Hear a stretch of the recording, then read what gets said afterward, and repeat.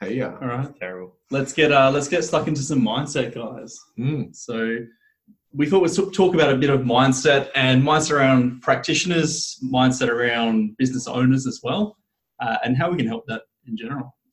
Now, you had a bit of a story to start with, I think, Mick. Yeah, I think we're talking about transactional thinking versus growth mindset thinking, right?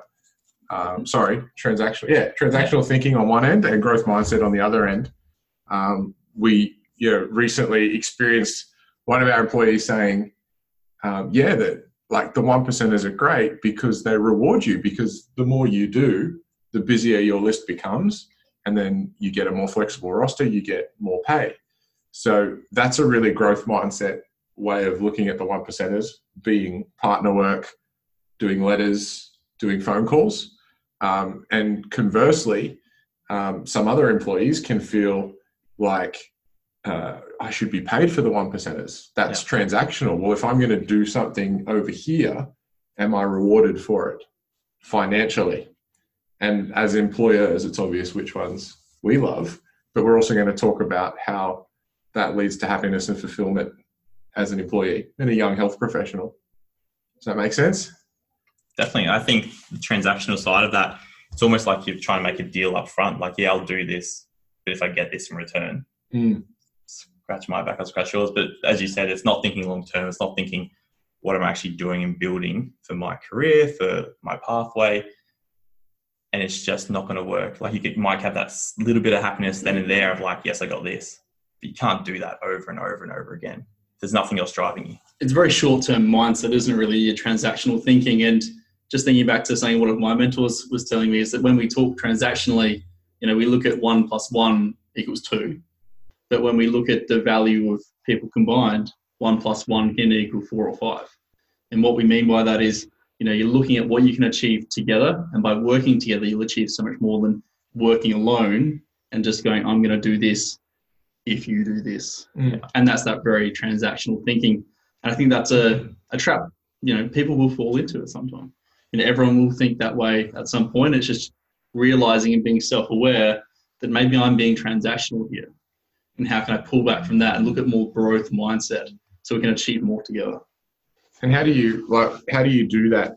What would your tips be if you're a young health professional and you're feeling like, I want to be paid for going out to talk to the F45 gym, or I want to be paid if I go out and do 3 or 4 partner letters, for example. If you're a young health professional listening, finding yourself thinking that way, is there any reframes or pre-frames even that you guys can use or think of for that? I've got a couple of examples. I think it just starts with goal setting, right? Like, what do you want to achieve and what area or what lights you up? Like, you've mentioned F45. Now, I don't do F45. Send me there, probably won't light me up. But if someone's going, I want to be the expert and look after everyone in F45, why wouldn't I want to go to those gyms more often? Why would I want to, like, if it's something I truly want, why would I go do this for me first? Like, why isn't that the fulfillment and knowing what it's going to create down the track? Exactly. And for me, it's desire statements. Bring everything back to that desire statement. Why do we do what we do? Like you said, if going out to see this gym and working in this gym or meeting those type of people, they're your ideal clients, and you want to bring in more of those people so that you're more fulfilled at work, then why wouldn't you do that? And what I think you'll find is people feel a little bit burnt out and they get transactional when they're not seeing their ideal clients or it's not moving them closer to their desire statement. And so it's sitting back reflecting, what do I actually want out of this? And why am I doing this? Because if you can understand the why behind it, that really helps. And sometimes it's being humble, and you don't always know the why. You don't always know why you're being asked to do this social media video or get out there or talk to this particular person. And it's just asking, why is this important? How is this going to get me closer to this goal on my desire statement? And having that conversation with your team, with your employer. I think it's also, we've got to flip. It's not good for employers if our employees are thinking as transactional, but also I was flipping that scenario. If employers were transactional and let's say you're on a salary, which technically means you're working 38 hours a week. Yep. Are you seeing patients all 38 hours of that week. So if you are, unless you're more than 90% utilized, there's got to be gaps in your list somewhere where you can do that stuff. Your employer doesn't turn around and say, well, you weren't over 90% utilized. You didn't see 15 patients today. So I'm going to pay you less, because that would be a reverse example of transactional thinking. If, okay, you're not 100% utilized, I'm going to pay you less of your salary. And I think that's where it can just go wrong from both parties. Yeah. Employers have to go, you know what, if our team aren't full, I'm still going to support them and be there for you and pay you a full salary and help you get to that busier list. And employees need to think about it as, hey, yeah, I'm not 100% utilized. What can I do in my gaps to make this happen? We're not even talking about doing it outside of work hours. Yeah. Like really good young health professionals do, because they love it, because they're driven by what lights them up in their ideal client. But unless you're over 90% utilized, the 1%ers can actually just be done in your normal work week without thinking transactionally from either party. Yeah. That was my thought. Anything else? Yeah, I look at that and I go, when I was back, obviously working as an employee in a team, I would get my notes done mainly during the session. I'd have a little bit of time after to do them. And on a 38-hour work week, I would be maybe 75% utilized. And maybe if you include note writing time and doctor's notes, maybe 85% utilized there. So there's still 15% where I wasn't really doing anything. And I would often make the conscious choice to go on Facebook or to do something that wasn't really work related, to take my brain out of it and rest that. But I always knew that, all right, well, I still have to do all these other things. Yeah. And I didn't mind going home and doing them in my own time then, because I knew I was making that trade-off of, I'm not going to do them here right now. I'm just going to rest here, my brain essentially. But when I go home, I'm more than happy to do that thing, because at the end of the day, it's the outcome. If we can hit that outcome, that's what's really important there. And that's how I sort of look at that scenario. Did you have anything to add that, or? I was about to say, like, my experience is similar. I was doing a lot of sports work, and so I would rush out of the clinic to fit clients in, but to get to sport on time, knowing I'm actually quite comfortable to sit at home, finish notes, send off letters, because it was planned. I was comfortable with it. And as Pete said, it's almost like that was my rest during the day. And it was in a better environment. I could go get make a coffee, make a tea, have food, and do the other stuff in my own time. So, like, what's the bigger picture that's going to send you forward? Like, yes, we need to do notes. Yes, we need to do letters. But what am I building for my career, for the clinic I work, for my profession? We want to go to the extreme levels. And if you're being transactional, let's say I'm not going to go to that gym because I'm not getting paid for that 30 minutes that I'm out there. Who are you really holding back? Who are you really hurting there? You're hurting yourself. Yeah. You're not bringing those clients in. Like, yes, your employer will be hurt slightly by that. But at the end of the day, it all comes back to you and what you want out of it. And you've almost got to sort of selfishly look at it and go, what is my desire statement? What are my goals? What's going to get me closer to do that, to those? And what do I have to do to get there? And just really analyze that and go, well, if I have to do this, you wouldn't even say if I have to do this, you'd say I want to do this because I know it's going to get me closer. Because if you're looking at transactionally, I'm not getting paid to do this, well, then you're actually not going to get paid in the future from those clients that you would have brought in. And you're not going to get that fulfillment from working with your ideal client there. I think we were reflecting on pay structure as well. And there's a bit of I think you did a live on it. We did. It's like, I like the model that is salary, but you also get rewarded for either patient numbers or revenue. The reason I like that is because I think we need to have a reward for someone who has worked really hard for 3 years and built their ideal client base and is busy. So I like that model, because if you're someone who is growth mindset, who isn't transactional, I feel like you should be rewarded. There's obviously downsides to rewarding people for patient numbers, and there can be a line where it crosses. But what we're talking about today, for me, puts me in the commission-based model, salary for security, but there needs to be something over the top for those people who have done 1%ers for 3 years. Yeah. And when we're reflecting on the clinics where you start your career and there's just 50 or 60 patients a week for you versus the career where you've hustled for 3 years to get your ideal client, and how rewarding that is. You have anything to add? Yeah. So when you talk about doing the 1%ers and working towards all those things, I look at it and go, if you're doing that consistently, your list will be solid. Your employer will give you a higher base rate. Yeah. in our team, if someone's absolutely killing it in the last 18 months, have just been building and building and ticking the boxes and going out after their ideal clients, why would I keep their base down?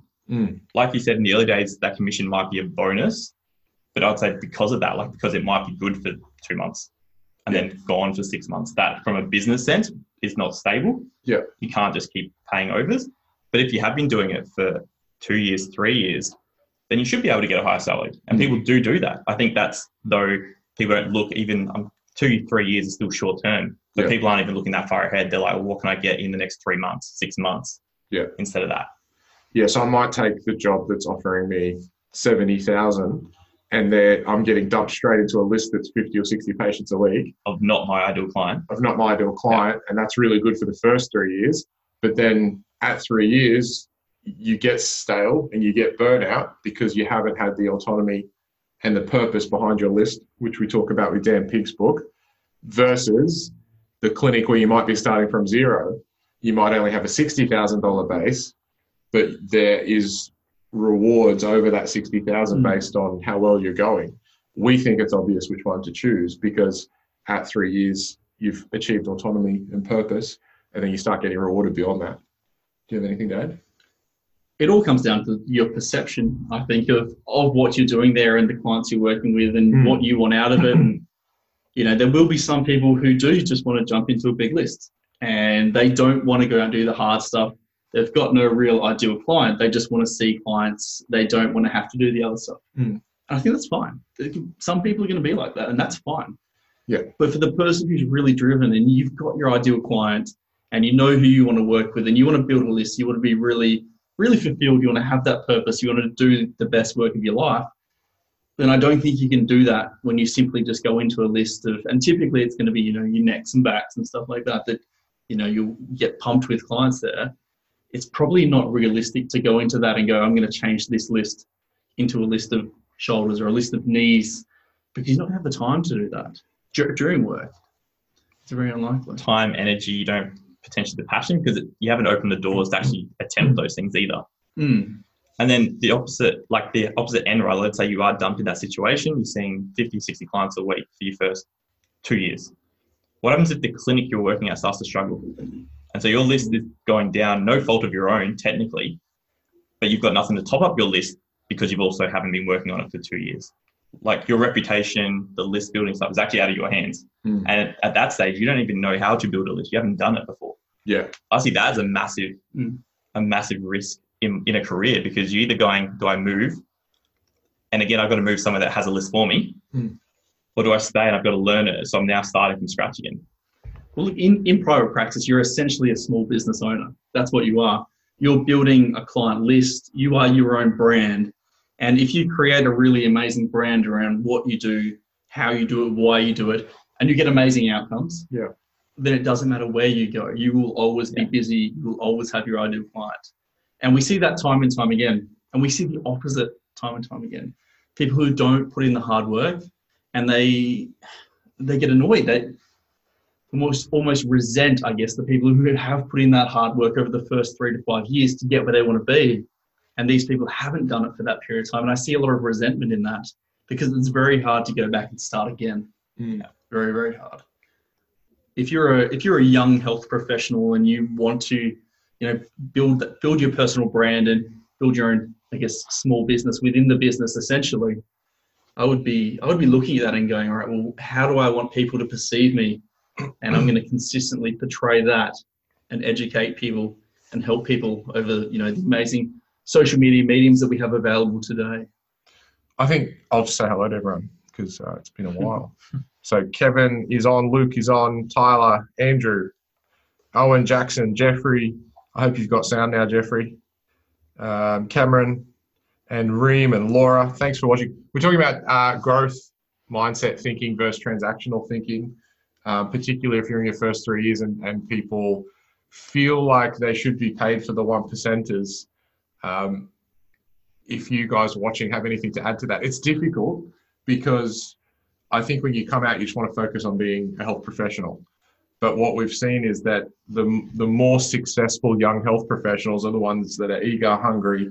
They understand that doing the 1%ers now will build a fruitful career. So if you guys have any experience in that, or you've experienced it yourself, let us know. Is there anything else you guys want to add to today? A lot of the 1%ers in that early stage there are just building relationships. And think of building any relationship, it's actually just good fun. You go out, you meet people, you will create, lifelong friends. A lot of my referrers, the first referrers I created when I came out, still really good friends with. I attended someone's wedding. We still catch up and have beers. A few of the other ones, it's just I've created great friends with them, and they still refer. They still consistently refer. So if you look at it from that point of view, as you're going to build relationships, you're going to build friends. Choose wisely, and don't look at it as a bad thing. Look at it as time to go out and just meet people, have a coffee, have dinner. Go and train at someone's gym, experience what they do. So much to be gained from that. So much. My final thought really is around, I've hopefully done a desire statement, I've got goals in place, but reflecting and going, am I actually doing what needs to be done to get myself there? Or am I just waiting and hoping it'll happen at a chance, or the business I'm in goes that direction again by chance? Am I doing everything? And that's the part where I look at it and go, if it's really like my desire, then I won't sit there and be like, what are you going to do for me? Or that's outside of work hours. I'll be putting 100% effort in all day, every day. And that, to us, that's what an ideal young health professional is. And obviously it's win-win-win. The team member wins because they're developing their networking skills, they're developing their network, they're getting better referrals, they're getting ideal clients, they're getting closer to your desire statement. Let's say I want to earn $80,000 and work a flexible roster. That's win for you as a team member. It's obviously win for us as business owners because we've got a happier, more fulfilled team member. We've got a team member working a roster. They're more likely to stay in an ideal roster with ideal clients.